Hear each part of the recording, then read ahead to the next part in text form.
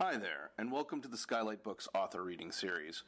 If you'd like to learn more about us and our many upcoming author events, please visit skylightbooks.com, where you can browse our inventory, buy books, and join our Friends with Benefits Club. You can also follow us on Twitter, Tumblr, and Facebook. To speak to a real live bookseller like me, please call 323-660-1175. Thanks for your support, and enjoy.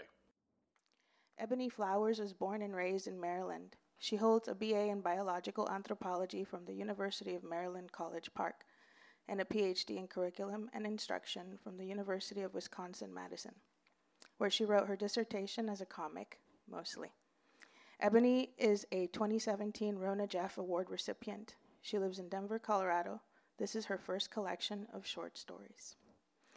Tanika Stotts is an award-winning comics creator and television writer based in Los Angeles, California. They have won the 2017 Ignatz and 2018 Eisner Award for Best Anthology. A co-founder to Ascend Comics with Dershing Helmer, they continue to focus on comics as a medium for their various stories. Their latest work can be found in Elements, Earth, a comic anthology by creators of color, which is available in the front. Okay, thank you. I'm Tanika. I'm Ebony. And we are, no, I'm just kidding. Wrong show.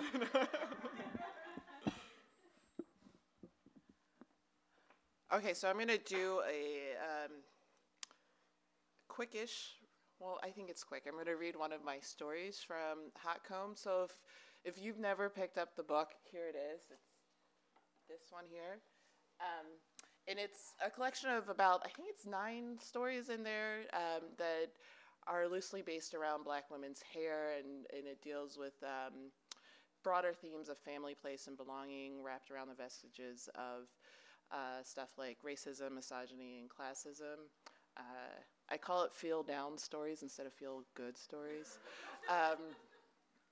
And I have also included a few of my hair product parody ads. So I don't have much free time now, but there was, because I have an infant son, but before he was born, I had a little bit more downtime, and I decided to create a fake hair product line called Pinnacle, and sometimes I would just kind of lie around and think of hair products for my fake hair product line and then create ads for them. So those are in there too. And so the story I'm going to read for you is about softball. It's a fiction piece, and I used to play softball and as a kid, and I loved playing up until the point when I realized I didn't like balls flying at me anymore, so I stopped playing. But one of the things I loved about softball was the cheerleading part of it, like all the little cheers you made with it. So I wrote this for kind of that nostalgia for that, but then also because in the news there were like recent issues around like Black athletes who couldn't perform, just be athletes because of their hair. So there was some kind of issue dealing with their hair where it impacted how they played. And so, for example, there was this one gymnast who was in the Olympics, and she was this great performer, and the only thing that people cared about was how her hair was, and there was like this big Twitter uproar because people thought that her hair wasn't appropriate for that, and it gave her a lot of anxiety. And there was another one, I think maybe it was like a year or two ago, and it was about this. It was this wrestler, high school wrestler, and he was competing, and apparently he had dreadlocks, and those dreadlocks were against like whatever rules that they had in wrestling, and so he made the decision along with his coach to cut them off right there so that he could play. And then just recently it happened. I'm originally from Maryland, and this happened. I think this was in Virginia, where Mike Pence's wife teaches. This little girl, she was like, I guess like 11 or 12, was playing at recess. She had dreadlocks, and she was attacked by a few of her classmates who were yelling racial slurs at her and then cut her dreadlocks off. And so this story I told you, these are feel down stories. So so these kind of events inspired this writing, and then also a friend of mine who was also getting her PhD at the same time I was. She's a Title IX lawyer, and she did research around black female athletes in collegiate sports that are not, they're mostly dominated by white people, so like swimming, softball, gymnastics. And she interviewed them about their experiences in these sports, and one of the things that popped up was this issue around hair and how people received their hair and how it became this kind of bigger theme that they were not anticipating, and how it impacted their performance on the field, and then also their academic performance. And so, okay, so that was long-winded, and now the screensaver's on, so let's get going. Okay, so these are some quick family photos because everyone's curious about other people's lives. Let me see, is this going forward?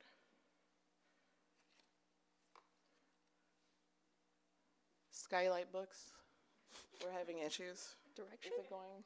No. Hit enter. Enter? Yeah, try enter and then hit the, there you go. That's why Tanika's here. I used to work tech support.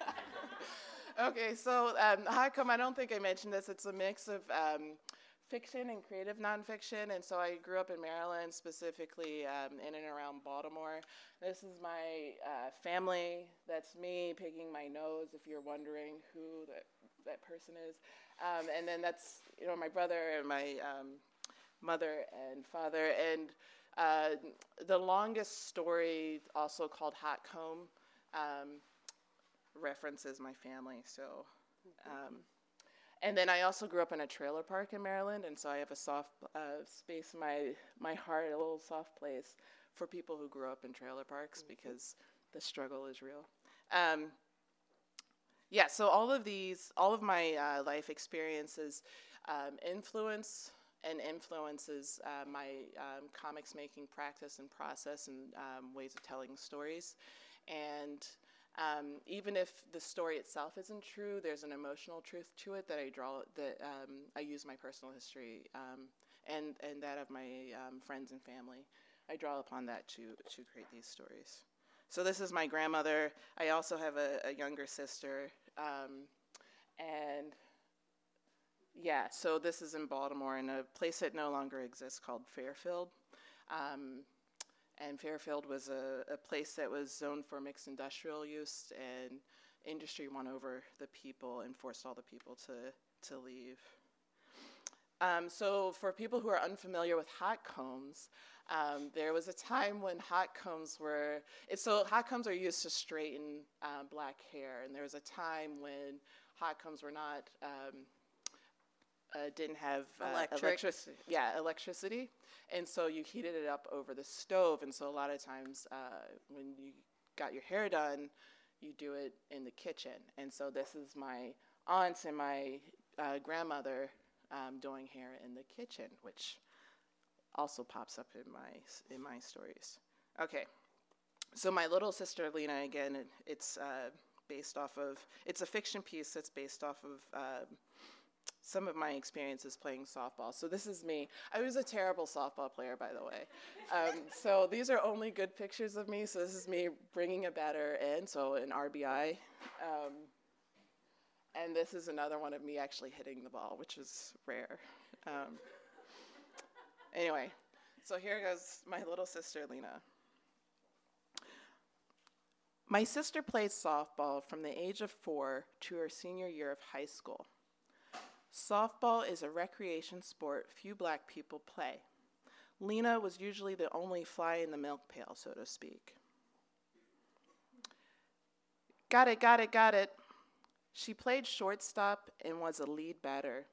The Tennessee Cougars traveled all over the country to play in tournaments. From city to city, Tennessee Cougars show no pity. Tennessee Cougars show no pity.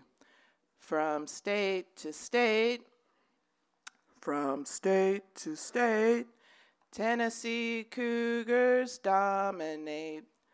Tennessee Cougars dominate. From coast to coast, from coast to coast. Steer Reich. Tennessee Cougars are the most. Uh-huh. Uh-huh. Oh, yeah. Oh, yeah. After a day of playing back-to-back games, the Cougars would rest at their hotel and swim. Hey, guys, let's see who can do the best dive. Yeah. Cannonball! The first time the team swam together, they noticed something curious. Lena's hair. Her hair went from afro to curly when she got it wet. You guys know that was the best cannonball y'all seen. Oh my God, your hair. How did your hair just do that? Lena's white teammates, or everyone else on the team, marveled like she just did some kind of magic trick. My sister Lena had what is known to some black folks as good hair. When Lena was younger, our Auntie Simone used to say, "Poor child got skin dark as my cast iron. Ha, at least she got hair that grows." Lena had long, shiny black coils. Her hair retained instead of lost moisture. What happened to your afro? Yeah. Your hair's so long. It's just wet. When Lena's hair got wet, it went from tight kinks that reached toward the sun to loose curls that draped over her shoulders. Can I touch it? I want to feel too. Okay. Her hair became more recognizable as the kind of hair that grew from her teammates' heads. Haha, I just made a cute little afro. Let me touch. Oh my God, it's so soft.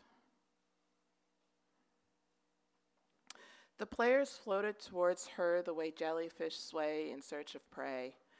After the first time the Tennessee Cougars swam together, Lena's hair became their little curio. Why don't you wear your hair out? Huh? Each and every practice, game, tournament, team photo, post-game celebration, and team social, the white girls watched and studied Lena's hair. Your hair is nicer than this black girl's in my math class. You're different from other black girls. Why do you always have your hair braided? Why does your hair always smell like chocolate? Give me a tea. So soft. Huh? And of course, they touched Lena's hair whenever they felt the urge, which was all the time. Lena never said anything, even though she didn't like the attention, especially the hair touching. Nice catch. They weren't mean, but they weren't exactly nice either. Lena's teammates made her feel caged up, and so Lena began a little ritual whenever she was alone. First, she tugged and pulled at a braid until it unraveled. Then she'd inspect an individual strand and wrap it around her finger. She'd tug and tug till the root ripped from her scalp. She'd feel a pinch of pain and then a little wave of relief. She'd do it again and again. And that was Lena's ritual whenever she was alone.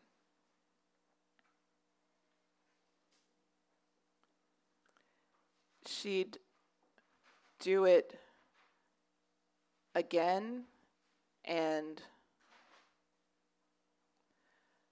again and again and again and In a few months, Lena noticed a little bald spot. She braided over the spot to cover it up, and then another bald spot appeared, and another, and another, and another, and soon Lena ran out of the ways to cover them up, and people noticed. Oh my God, Lena's going bald. What's up with your hair, Lena? You got AIDS or something? Lena wanted to stop, but she didn't know how. She wanted that relief after each little pinch of pain. How was work, Mom? Tiring. How was soft? What? What the?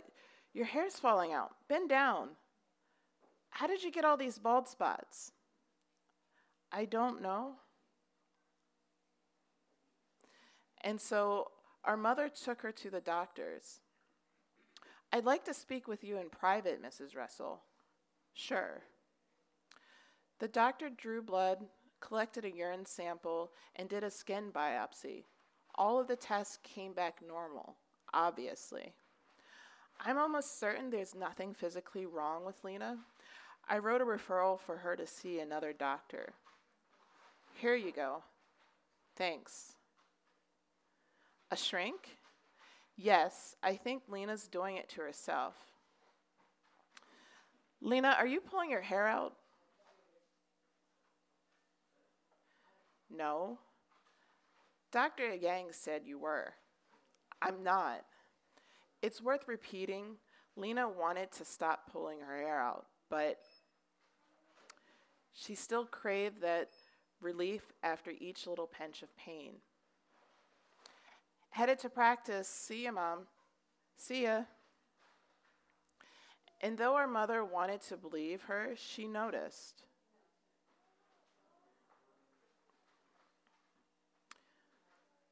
When Lena came back from practice, Mom said, "You're going to the shrink tomorrow, but no buts."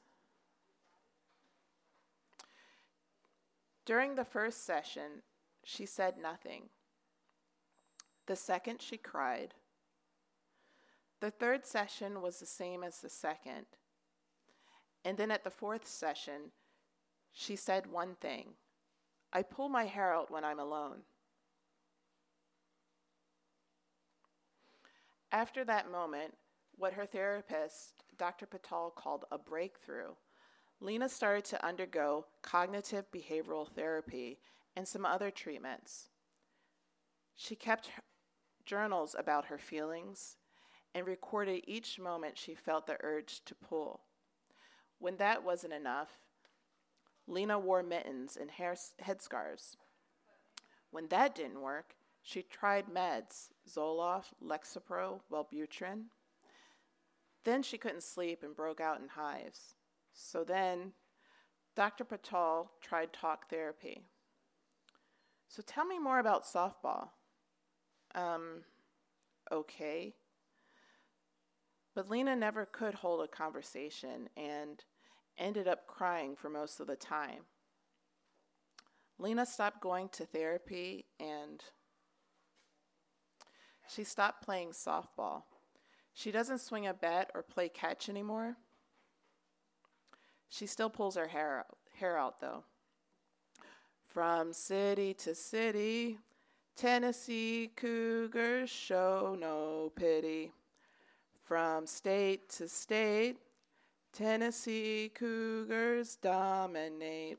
From coast to coast, Tennessee Cougars are the most. Uh-huh. Oh, yeah. That's it.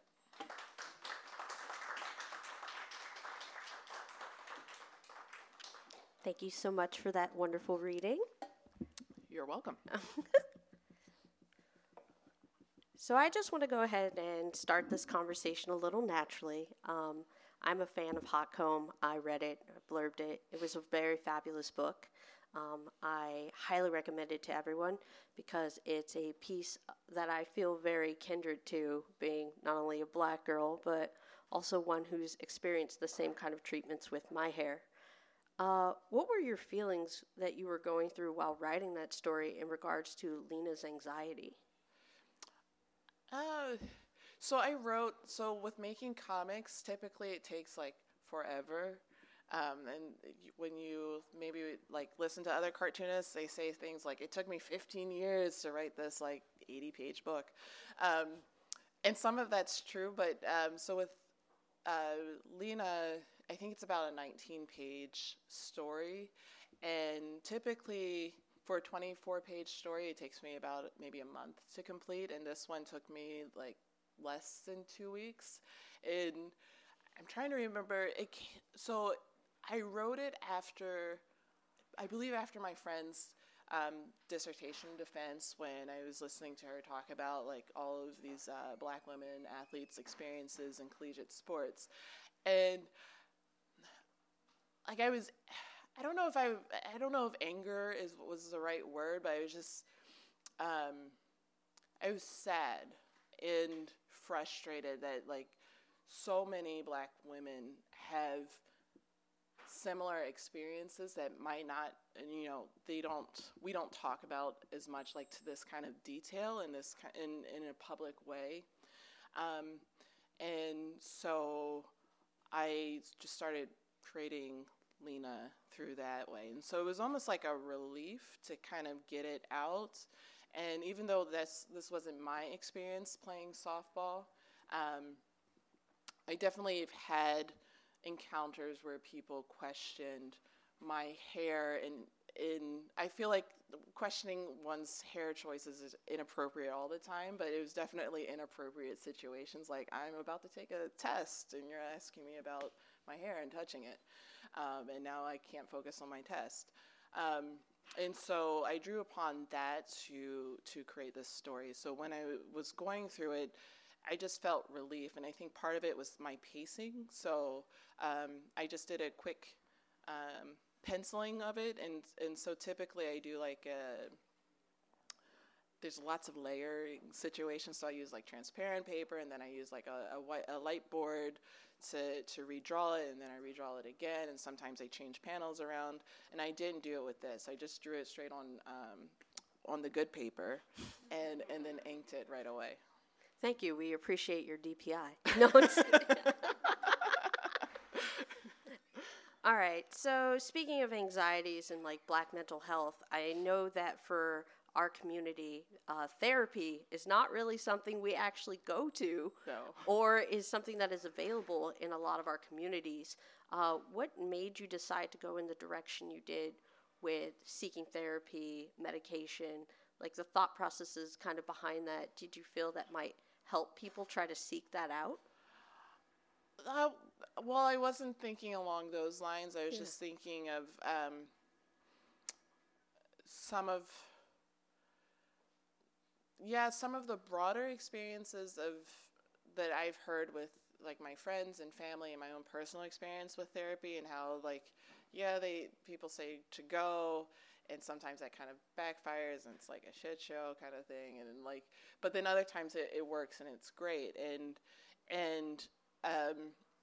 I wanted to show some of the,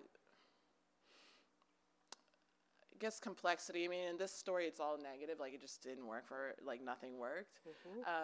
And so, the ending is left open-ended, where it's still, like, a daily struggle for her. And even though it's not maybe as outwardly expressed, like, she's not, like, walking around saying, man, those white folks playing softball, they really messed me up kind of thing, but she still has this kind of residual effect of pulling her hair out. That could probably be treated with therapy, but who knows if she'll go back to it and try it again as an adult. But at this time, it didn't work for her when she was younger. And for me personally, I've had experience. I go to therapy now, and it's working-ish, but definitely, when I was younger and I've tried to go, it was just like, no, this is like I'm just staring at your shoe choice, and like it's just like you're making me angry, like you're eating popcorn kind of thing. And so therapists who eat popcorn, all right. Yeah, it's just like a little trigger for me, but will not eat popcorn while interviewing. So that's what I was showing with that is, therapy is great. It doesn't work all the time, but it can work, and sometimes it's not right for certain people in certain moments in their life, but it might work at other times. I agree with that completely. I know we talked a little bit about how your stories are feel down stories instead of feel good, but your Some cover of them are funny. But your cover for me is actually super feel good because it has a lot of nostalgic memories for me. Just looking at it, you might not notice it, but would you tell folks what kind of inspired you to make this cover? Yeah, so this is from a spoof off of the Neverending Story. So there's the part where Atreyu, if no one has any, I'm not going to explain the story, but it's never ending. Yeah, but there's a scene in the first one, which is the only good one, where Atreyu has to walk in between these two statues, and if you the little crazy haired scientist says, you have to have confidence, and if you don't, they sniff you out and then they zap you and everything. So Atreyu's walking through and he's like, be confident, and he makes it through.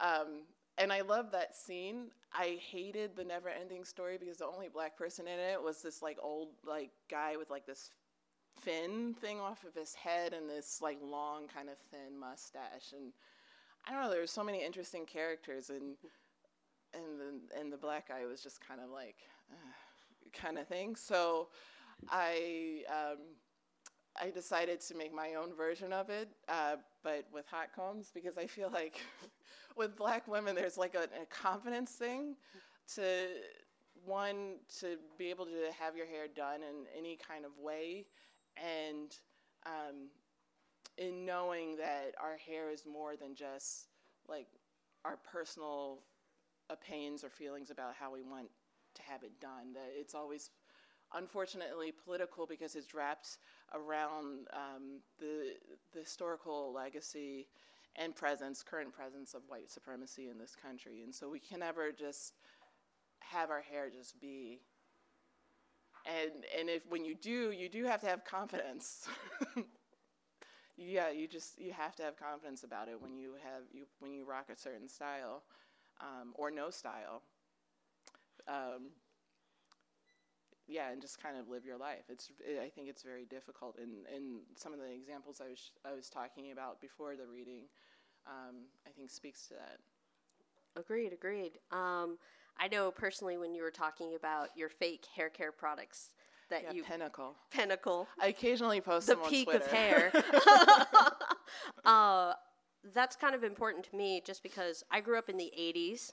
We both did. Yeah. We're same age siblings, but not related. It's just something that we experience different than current generations as far as hair care and beauty that's available now. When we would go to beauty stores, they were not really beauty stores, and our products were sometimes really far in the back. And then sometimes there were black beauty shops that were available in our areas.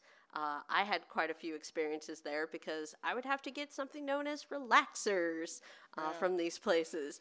Did you have any personal experiences getting your hair relaxed? Yeah, so another thing, I before I talk about my hair relaxing days, which, I do sometimes miss, honestly. Like, sometimes I'm just like, damn, I wish I really could just get a relaxer. I just love that smell. Oh, yeah. I mean, natural hair is great and all, but, like, really, when your hair is, like, a certain length, it takes just as long, if not longer, than dealing with relaxed hair. But anyway, with my hair product ads, So I collect old Jet and Ebony magazines and Essence magazines. I prefer Essence and Jet over Ebony, but anyway, I collect them all, and I like the old, really old ones too. And I kind of flip through them. One, to look at the ads, because there's a lot of hair ads on there, and what I noticed, and I've been doing this for like maybe 5 or 6 years. It's what grad school does to you too. Like, let me just start collecting these old magazines. And what I noticed is that a lot of the hair ads, the first thing is that they're so inventive and creative, where there are a lot of like spoofs off of movies. Like Star Wars was like big back then, but there weren't really any black people in the Star Wars movies. And so what some of these except hair ads James would Earl do, Jones. Yeah, but you never saw him, right? But you never saw him. He was just Vader. Yeah, exactly. And so Darth Vader could be a white dude, or imagined as a white person. And so what these hair ads did was put black people in spaces where we are typically left out. And so I love that like creative part of it, because sometimes it would just be really funny. So like there was this one ad that I just loved, where it's these two black people landing on the moon dressed up as stormtroopers. And I just redrew that over and over again.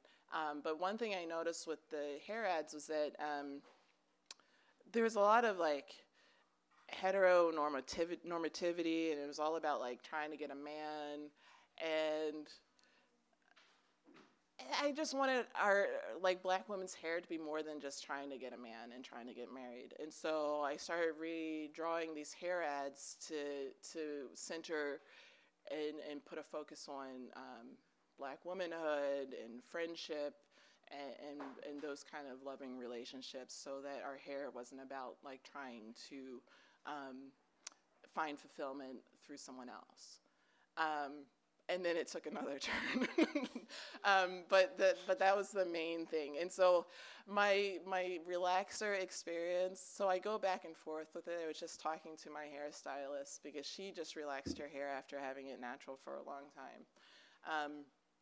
So I detailed my first perm experience in hot comb, and it was awful. Like, if anyone, so I was called tender-headed, which I also think is because I was light-skinned. People call me tender-headed too, to make fun of me. But there was some truth to that. So I had like sores on my head, like with my first relaxer, because it was left in too long.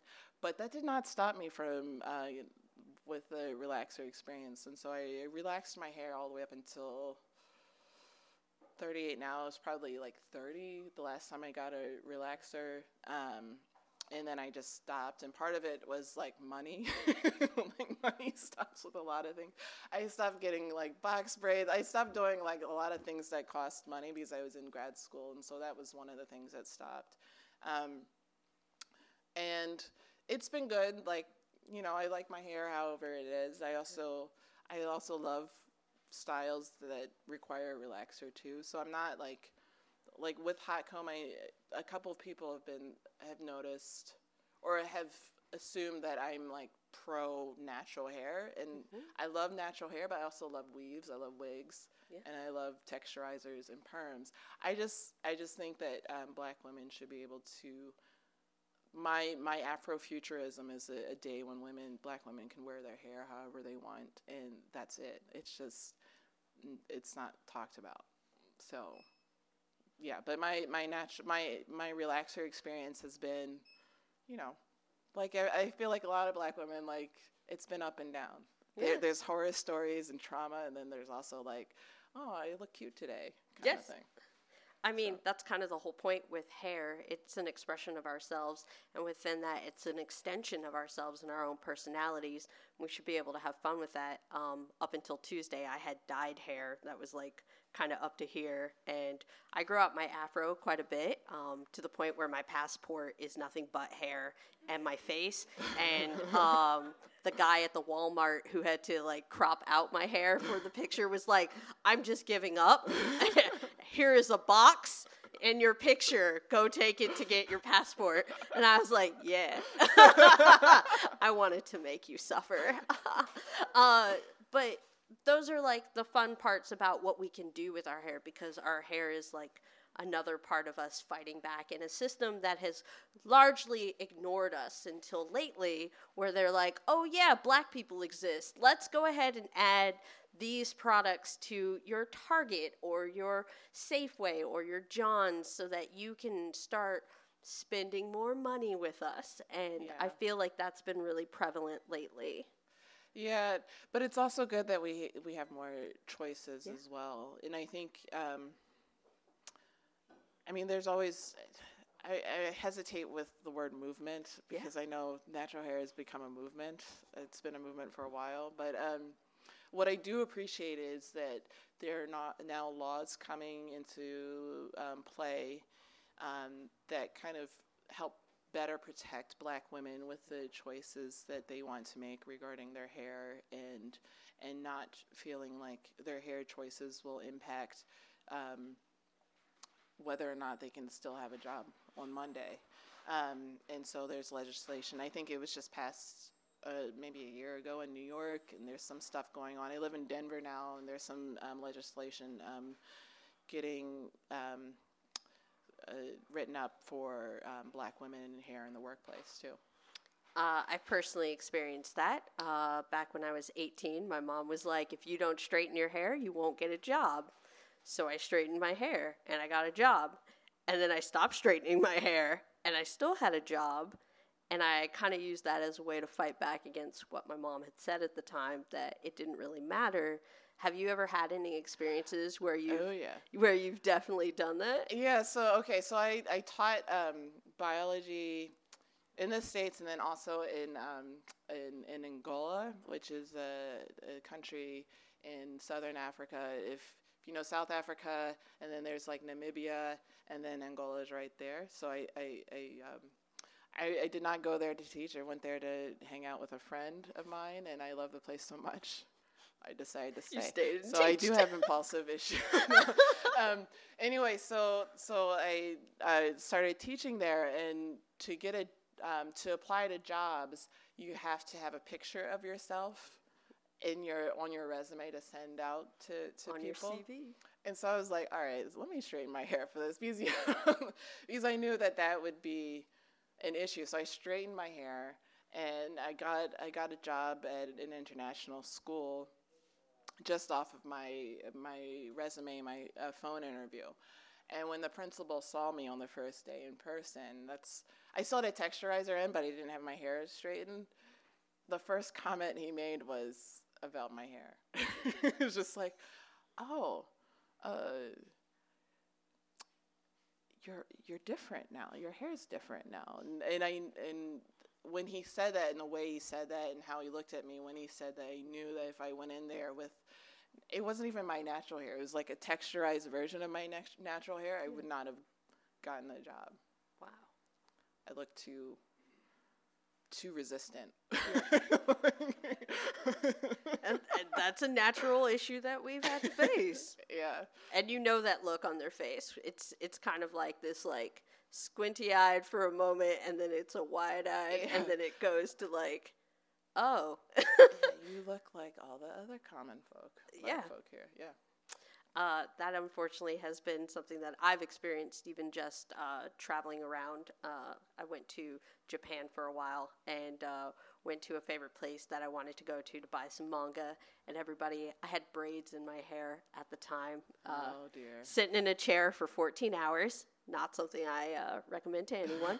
But everybody wanted to touch my hair. They wanted to know how I got it so long, or why it existed the way that it did, and how I did the braids as small as they were. So, yeah. Yeah, and so there's another story that reminded me that's in my book, and it's about Toronto. It's not really a story. It's more of like some shit that happened kind of thing. And so Toronto for me has always been like the promised land for cartoonists and making comics. This is my idea before I actually went there. And like it was like a rainbow of people. Are you right, all dissing making Toronto? I love Toronto. They have great kimchi fries, okay? They do. They really do. They do, because there's Koreatown. Yeah, they have a great Koreatown. And so I went there. So I had the opportunity to go there because I was teaching at the University of Toronto. And so my experience with the whole cartooning and comics thing was true. And I think a lot of that has to do with the universal health care that they have. But the whole Rainbow Coalition utopia idea I had in my head just kind of fizzled out. It fizzled and faded away because I was wrapping my hair a lot, and I still do, but there especially I was wrapping my hair a lot, and I noticed that whenever I wrapped my hair,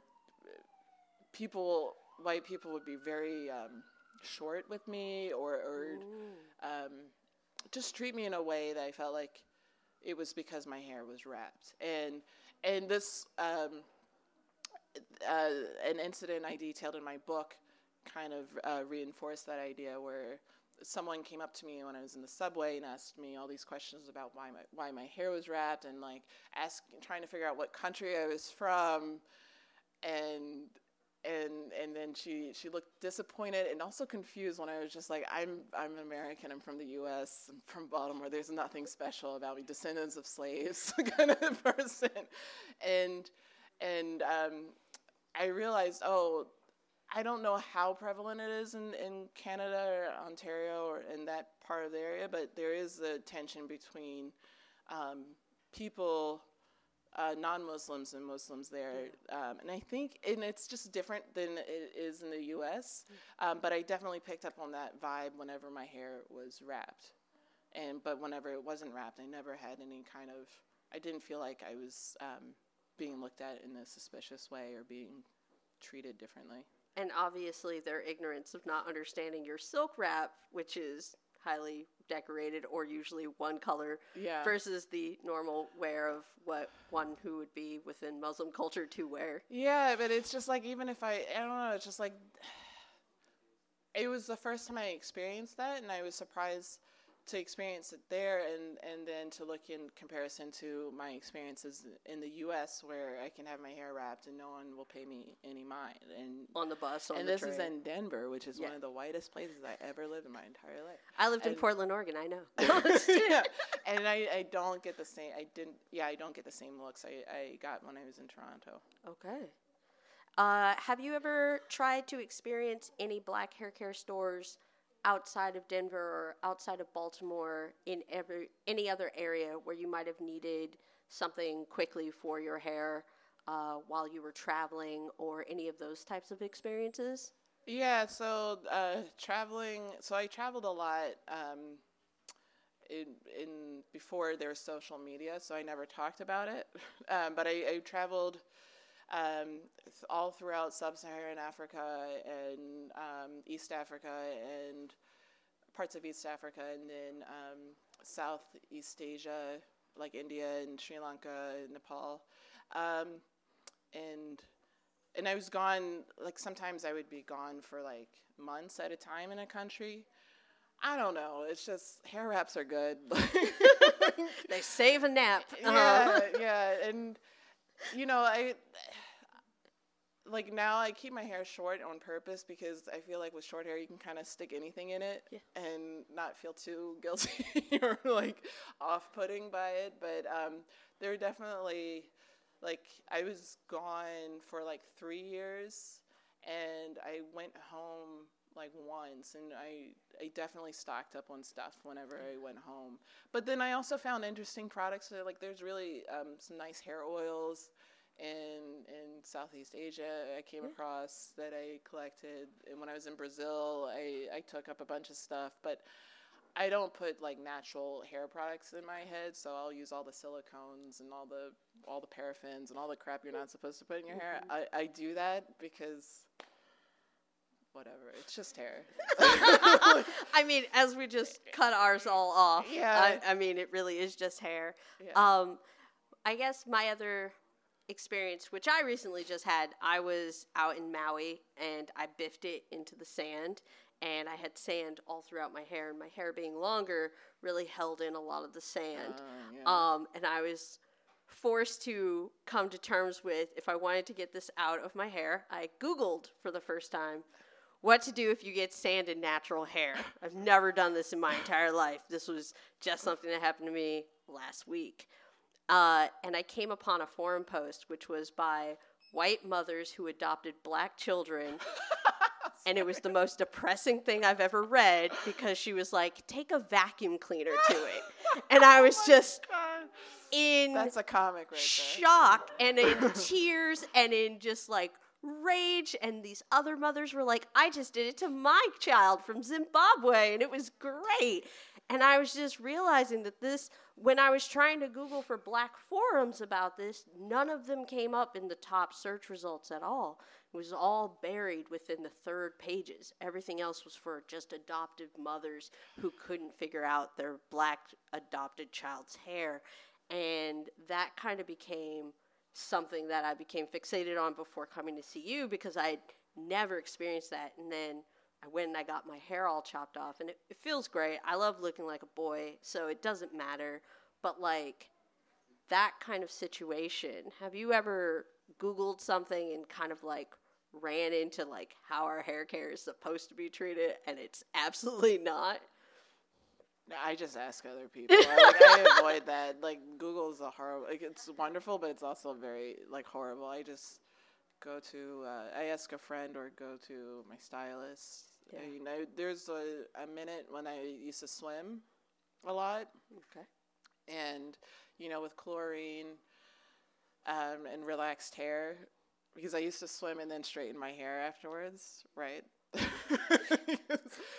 And someone's brave. Yeah, and so, you know, I was just talking, there was like four black women who was swimming, and we all had different kind of like ways of growing our hair. So one person had braids, another one had dreads, and I think another person had their hair relaxed too.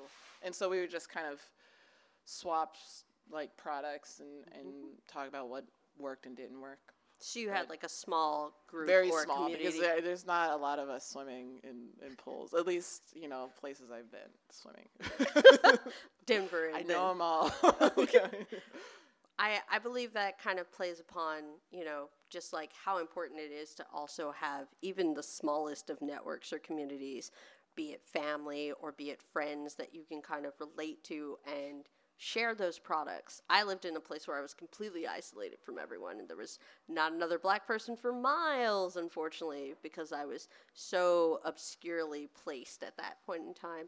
So I think it's really important to be able to say that, yes, these systems need to be there for one another, even if we are outside and it's kind of a desert in a way on like Google, for instance, if you have to use that as your last resort. Yeah, and when I was swimming, I lived in places where there were like lots of black people, so like the DMV, where you don't have to think about being black as much. Yeah. It's a wonderful thing when you don't have to think about that. It really is.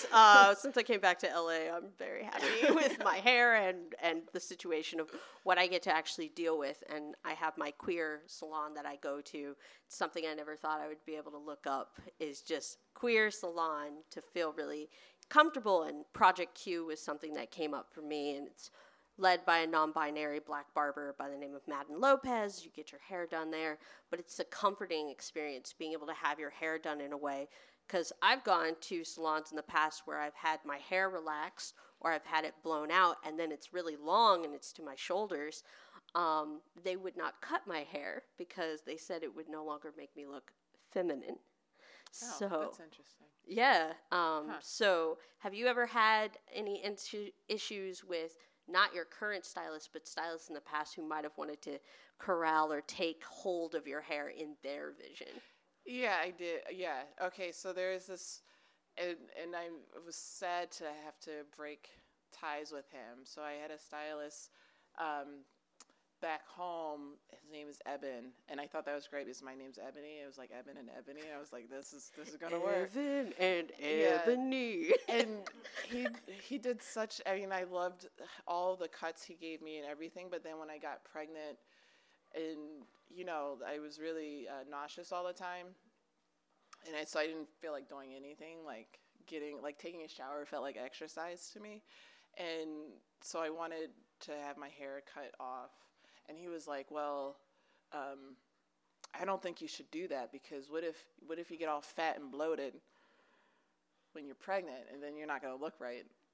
And I could see where he's coming from, but then again, I was just like, just cut Who my are hair. you, I'm though? paying Who are like, you? Evan, come on. You're not pregnant. You didn't knock me up. You really can't make those Yeah, and he was- determinations or comments. Yeah, and I didn't entirely break up with him because of that, but it was like I had moved out to Denver, and so I was waiting. Whenever I visited family back home, that's when I get my hair cut. And so when I because I was waiting so long to get my hair cut, there were only certain styles I could do where it wouldn't look ragged. Mm-hmm. And so after he said that to me, it kind of pushed me a little to find a stylist back in Denver, which I found. But yeah, so he said that to me about being pregnant. So I don't know. I think he had an issue with Pregnant women bloated women, getting fat their women. hair I done. think he had issues with fat women. I'm sorry. Does my belly have something to do with my head? Yeah. All signs point to no. Yeah, but he did cut it short for me, but we did go back and forth, and I had to like, calm him down. Yeah. And say, I'm okay with looking bloated and having short hair. I'm good with that. I'm sorry you even had to have that experience. Yeah, because I didn't want anyone else to cut my hair, and I was in a situation where I was Mm-hmm. like, all right, let me calm you down, Evan. I know what I'm doing. Cut my hair, please. Yeah. I've had a silly, or I should say desperate time where I needed to get my hair cut once, and I had to go to a Supercuts. Oh, God, no. Because it was Hair the wraps, only wigs. thing in the area whatsoever. And the man who did my hair was like, this is like my grandfather's best friend's hair. And I was like, what the? Okay, well, I'm going to sit in this chair and you're going to try to do something. And he proceeded to horribly, I am not, by the way, tender-headed. I know what it means, and I know what it means in a derogatory way when you're sitting in a chair to be called tender-headed, but I'm not whatsoever. I grew up with 7 brothers who are all older than me. The gap between me and my youngest is 9 years, and they would pick me up by my hair as a child. So my hair is really strong, but Good for you. just brag. But that doesn't mean that I still don't feel pain or whatnot when the clippers go too deep, or when relaxers are left in for too long, or braids are getting too tight and you begin to get headaches. There's no way around that. That's part of the process of having your hair done. So for me, I went to the Supercuts, and he decided to give me an afro, which is not what I asked for. I asked for a shortcut. So he proceeded to pick out my hair and then sculpt it. And then by the time I was done, I looked like the cover of Jet magazine in 1987. And I was kind of digging it, though, because it was something I wasn't expecting to come out with. Have you ever gone in and come out with something you weren't expecting? No. No? No. Okay. I stick with stylists I know, and they're either my friends or like Eben. So, so Evan's not a friend, by the way. I'm ixnaying Evan for you. Yeah, it's hard though. He can cut hair, and he can do everything Yeah. weaves. Anyways, but no, because I've been fortunate enough where I know that I have people in my family or friends who are willing to do my hair and do it for free, which is always good. So I've never had a Supercuts situation.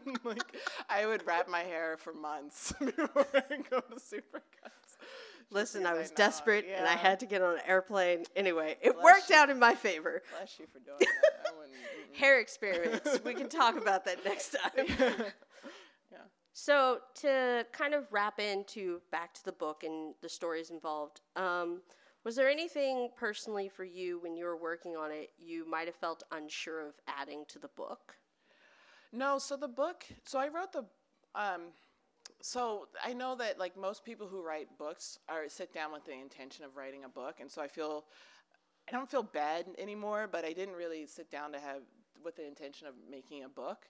I was writing a dissertation at the same time that I was doing a lot of these stories, and so it was more of a stress reliever for me because I had the whole dissertation experience was pretty stressful and traumatizing, and that's not for this time. And so I was pretty unhappy, and so my way of like coping with that was making comics that felt a little bit more personal and felt like they were more mine to share with a small group of people. And so after I finished my dissertation, what I didn't know is that my old boss, who was also a cartoonist, was sharing my work with her publisher, and it was like a random email I got from Peggy at Drawn and Quarterly, and saying, "Oh, so-and-so's been showing me your work." And I was like horrified because, I was showing it to like, 5 people or so. And I was horrified, but then I was okay with it because she was like, "Oh, I love it, and I'm really interested in publishing your work. Do you have more to show?" And then I said, I can't do anything right now because I'm working on my dissertation, and that's sucking my life force out of me. So it's just like, I'll email you, in a year or so. And then after I finished my dissertation, I got the Rana Jaffe Award, which allowed me to. It's an award for young, or not actually young. It's for women writers who are early in their career. So not necessarily young, because I'm almost 40, but and it's just money that you can use to however you want to finish whatever it is that you're working on. And so for me, when people give me a lump sum like that, which never happens, I'm going to use it for what I said I was going to do. So I said, let me finish this book, or let me finish these stories. And I actually had 2 books going at the time, or 2 things that could be stories. So this one, which is the collection of short stories about hair, and it only came through because I realized, I have all these stories about hair. It wasn't an intention. It was just like, wow, I've written a lot of stories that kind of revolve around this theme. And so it was like, that could be a book.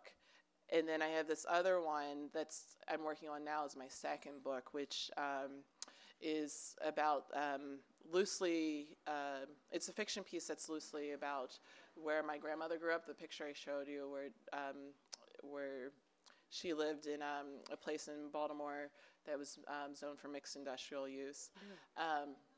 And so when I talked to Peggy at Drawn and Quarterly a year out and showed her my 2 projects that could potentially become a book, she said it's better to go with short stories first as your first book before you do a longer one. So that's the only reason why it came out that way. And then Drawn and Quarterly has wonderful editors there to take out stories and say you need to add in stories and to organize the stories in a certain way if that's something that you want to, the creative control you want to give up, which I was writing my dissertation. I was like, yeah, sure, I don't care what you guys, how you guys organize it. So they kind of curated my stories in that order and in that way. So, and they did the coloring for my cover. I didn't color it. Okay. Well, that's wonderful to hear. Yeah. I mean, it means it's the right CMYK. Anyway, no. Yeah, it was definitely not I don't know if there's a scripted way of getting published, but the way I think about it in comics is that you self-publish for a while, you do a lot of comic shows, and there's a lot of publishers walking around, and then they see your work, and if they're interested in it, and representing you or seeing what else you could do, then you have that conversation and you go from there. But that can take years, and that might never happen, and you could be in a situation where you're always self-publishing, and luckily there's like stuff like Kickstarter where you can make a ton of cash, more cash than I make off of my books with Drawn and Quarterly, but where you can make a lot of cash off of Kickstarter to help jumpstart your books, sharing your books in that way. So I want to ask, and I feel like this is kind of like just something personal for me as well. What made you stumble into comics as a medium in the first place? When you're writing and you're doing a dissertation, most people just think of, standard prose form or a lot of text. What gave you, I guess, that sort of idea, not only to come into comics, but to use it as your medium of speaking? So I went to grad school after traveling a bunch, and I learned so much from not just traveling, but just living my life. So I used to make prosthetics. I used to teach high school biology, environmental science. When I was traveling, I learned to speak Portuguese. And then I get to grad school, and it was just like just sad. I don't want to say it was like an awful experience, because I've had some very positive experiences with grad school, but there was a lot of, it wasn't the best environment for me for learning. And I wanted, and especially when I was learning qualitative research methods, it was pretty like square. It was like, you can do interviews, you can do field work, and then you write it up in this way, and there's a lit review, whatever. And so I started looking for courses that would teach me more creative ways of representing my research and ways of thinking about how to do my analysis. And that's when I came across comics and started working with that. I had no drawing experience before that. I was definitely not the artist. You know how in your like elementary school there's like, oh, so-and-so can draw real good. That was never me. I was never that kid either. But comics have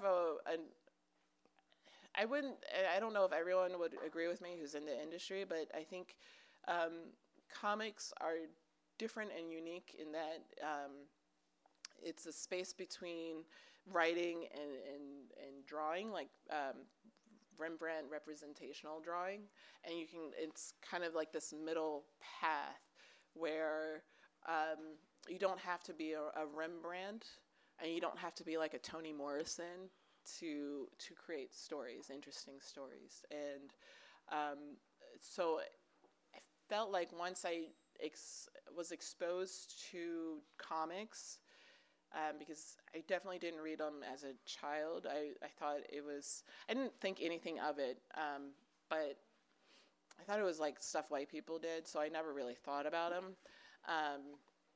But when I was really exposed to it and got into it, I saw it as a way to better express myself than through just straight writing. I wasn't drawing at all, but it just kind of freed me up creatively. That's wonderful.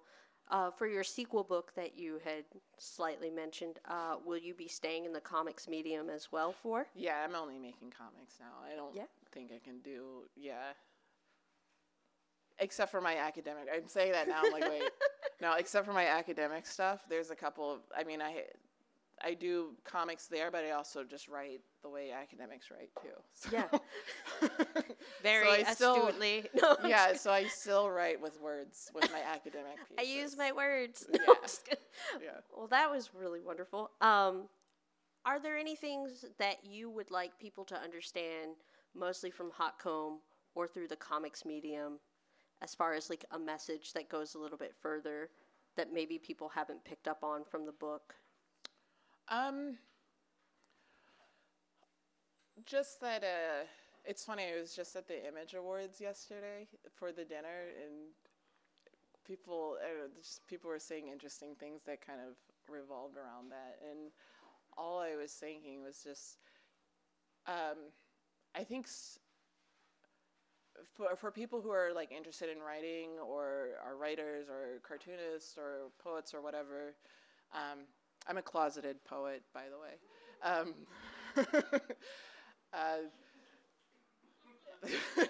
The closeted Come means out of the closet. Hello, I'm a means poet. that I write poetry and I have no training in it whatsoever. Neither so did I. It didn't stop me from slamming across Yeah, City. everything's free form. Yeah, exactly. And sometimes it rhymes. and I know E.E. that's- Cummings became famous. That's all I have to say. I would just say that just get the story out. And by that, I don't mean like sharing it with people, because definitely I was not trying to share my stories with people. But if you have this urge to, like, a story that's like bothering you, it's just better if you just get it out and not think too much about next steps or even the act of it doing it itself. Just spend, and if you're short on time, just spend like 10 minutes, 20 minutes here or there getting it out, because that's what I'm doing now. And if the story is honest, like emotionally honest and true, it will resonate with people. At least that's been my experience, that my stories have been resonating with people I haven't expected it to resonate with. If there was an audience for my stories, it would be for Black women, but definitely other people have come up to me to say wonderful things about my stories, and I've just been humbled and really inspired by that. And so that would be the one takeaway. It's just, it doesn't matter who you are or like what your actual job is or position is in this world. If you have stories that you want to get out, just get them out and people will come to you. Yeah. Well, I think that's a perfect way to wrap up our conversation. It felt very heartfelt and lovely. Do you have anything else you want to say as far as like how to reach and find more of your work? Oh, well, thank you for everyone for listening. No one fell asleep. I always look for someone to fall. Like, there's always, like, one person, at least, but no one fell asleep here, so thank you. And thank you, Tanika, for coming out. I would have yelled at them. No, because it's better. People need sleep. I used to teach. Sleep at home, I used not to at the teach bookstore. high schoolers. At least they're here. That's what I'm saying. Yeah, if you want to follow me, there's, like, Twitter. You can tell how I feel about social media. But sometimes I do these like quick drawings of myself in the morning as different things, like Batman or a fish. And so sometimes you'll see that if you're interested. And then there's my website, and I try to keep it updated. I keep it updated. Let me get myself, I keep that shit updated. So, yeah. So do I. Yeah. All right. Can I get a hand for Dr. Ebony Flowers? I just want to appreciate. Thank you. Look, more people came. Yeah. I think they're buying stuff. Yeah, well, but they stayed for the conversation regardless, and that was kind of the whole point of this. I'd like to say thank you to Skylight Book. Oh, do you have a question? Oh, we have a question. I'm not rapping. All right, we're doing this. Amanda, as if I do not know you.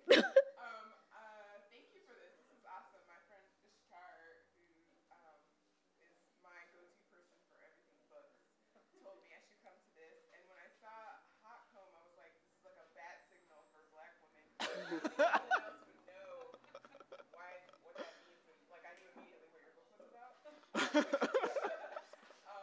have my own popcorn stories, and we all do, yeah. My grandmother is a professional hairstylist, and she's 97 years old, and so I grew up literally in a hair salon in her basement, which I have fond memories of as like the beautiful space for Black women to like get together. And I've always seen hairdressers as healers. Because I've seen that with my grandmother and even my mother. Whenever she was in a bad mood, I've always wished she had a hair appointment coming up. She would come back a different person, and transformed every time, just emotionally. It's like church. Yeah, for real. And actually, I go to Project I go to choral usually. Yes. Madden jacked me up because she was the only one. They were the only one available. Anyway. Well, sometimes black barbershops can be a mess, you know. Anyway, that's a whole thing. But my question is, was the title always what it is now, and like, or is that something that was a gradual process? And did you say that you taught yourself to draw a few years ago? Did you say that? Yeah. So I started drawing when I was 31. That's incredible. Like consistently drawing, not like being forced to draw for a class assignment in like 6th grade kind of thing. Yeah. Wait, what was your question again? Title. Okay. So the title. So this is gonna. Well, whatever. Okay. So Tell it. So with the whole publishing, my publishing experience, Drawn and Quarterly wanted some examples or some like options because they had their own idea for the title, and I think it was like Burn Baby Burn, and I was just like, no. Like, so, That was made by white people. yeah, I was just like, it's not gonna. Okay, let me. And so I gave him like I think like 5 options. I think one of them was it might have been Tender-Headed, but then I realized that a book had already been called Tender-Headed, and then I think another one. Not about black hair care. No, it was. It was about a black woman's experience with it. And I was like, damn, she got that one. I'm trying to think of the other ones, but Tender-Headed was one. I think maybe like Black Salon or something along those lines was one, and then Hot Comb was one of those. I just wanted something short, because my husband Rami was like, "Oh, you need to keep the title short for social media." See, this is the thing with social media. But and I'm in coming from academia where titles are super long and like explains everything that's going to be in the article before you actually read it. And so so out of those choices they said Hot Comb. They liked Hot Comb, which so it's not as interesting, I guess. I think didn't come to me as an epiphany or anything. It was just like a visceral reaction to their Burn Baby Burn. I was about to say, anything was better than Burn Baby Burn. Yeah. That is kind of the most terrible title pitch I've heard for quite a while. I think they got it from one of my panels where I had, it said Burn Baby Burn, and I guess they thought that it just stuck with them for whatever reason, Any other questions? Hey, look at this. Can we go from the front and then we'll head to the back? So you wrote these about 7 years ago then? I started, so on and off. So like, what's your question? The question is, has anything improved in terms of how people, kids, are treated since you started writing these stories? In General society. In reference, I suppose, also to the news pieces that we both are familiar with. Yeah, I would. Which are recent. Yes, they are. They are very recent. So I don't have a great answer for that. I mean, things have improved in the sense that like I can make this book called Hot Comb, and lots of different people can read it, and they're not immediately offended and thinking I'm trying to push a narrative that they perhaps disagree with, and I feel like a lot of people are more open and willing to read stories like mine that are left ambiguous and open-ended, where there isn't a happy ending. So in that sense, I guess it's improved, but to the day-to-day reality of it, I don't know, probably not. Like, I don't go out much because I'm either making comics or like, dealing with a baby. But the times I do go out, it's not out of the ordinary if someone makes a comment about my hair or just says something about my hair, which leads me to think that if I was out more, this would be a situation where, or if I I had an office job, it would be like a situation because my hair is all cut off now, but I like to change up my hair quite a bit, and so that's an issue too. Like when you're a black person who changes their hair quite often. I don't know. So I would say you'd have to talk to the person. I think it's a case-by-case basis. Yeah. Unfortunately, our news currently sadly reflects the same sentiment and feelings where it has not changed. In fact, that's why we need something called legislation to actually assist with these matters, which is really ridiculous when it's just our hair naturally. I'm so glad that they exist. Yes, yes. Because unfortunately we live in a timeline where they have to. Mm-hmm. We'll go ahead and take the question in the back. Oh. That's a great question. So pre-baby, I would say because I had like long stretches of time to work on my drawings and work on my comics, and so I could sit there and kind of like play around a little bit more. And so sometimes I would, I start off writing first and then start drawing, or I start off drawing first and then write. But now, since I have like little bits of time, I have this around me a lot and like a little notepad, and so if like dialogue pops up in my head, I'll write it down really quick because I don't know the next time I'll be able to like sit down and do it, and if I remember. And so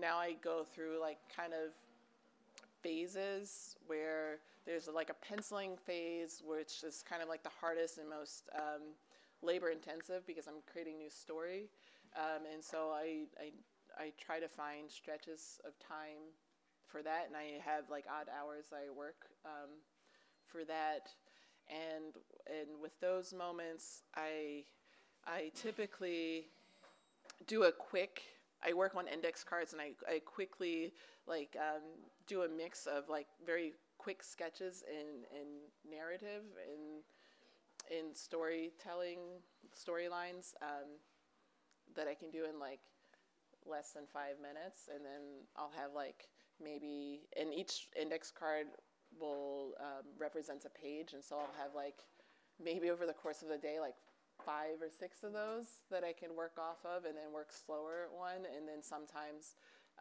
as I work slower on the and add on more detail and work on bigger, still not great paper, but work on bigger paper and to scale, the story changes slightly, but so it's still a mix of writing and drawing. It's just how I do it has changed because of my life circumstances. I make it sound like, anyway, having a baby is like having an illness, but don't have babies. No. You can, but it just changes things up. Yeah. Any other questions? Yes.